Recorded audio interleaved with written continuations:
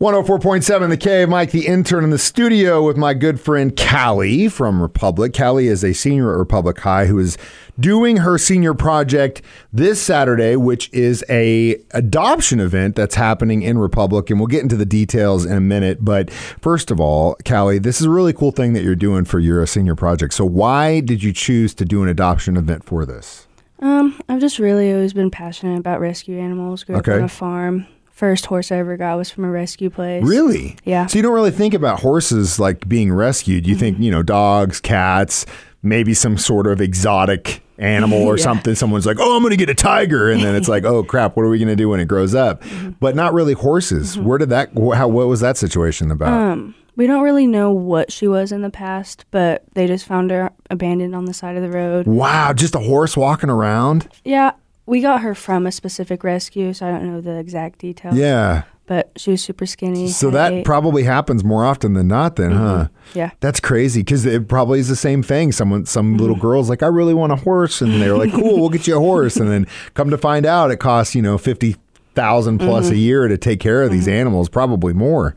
It's a huge, huge, huge investment. I mean, it's awesome, but just the land alone is just extraordinary expensive. But with this adoption event, you're probably not going to be doing any horse adoptions, are No, you?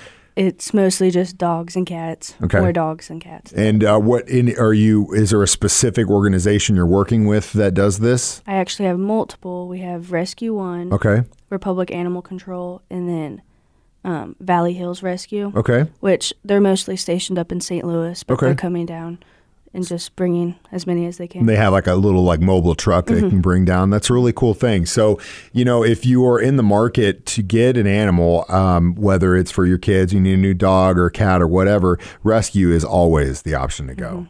Because, puppy mills are awful. You don't want to do that. I mean, again, there are breeders out there that do good work, but at the same time, there are so many animals in this world that have no homes, that are on the verge of being euthanized because there's nowhere to put them. And, at a certain point, the rescue places are like, we can't just keep adding. You know what I mean? Yeah. So is that kind of where you're coming from the standpoint? Yeah. Granted, breeding's great if you want a specific dog, but there's so many animals that just need to be saved and are just stuck on the side of the street.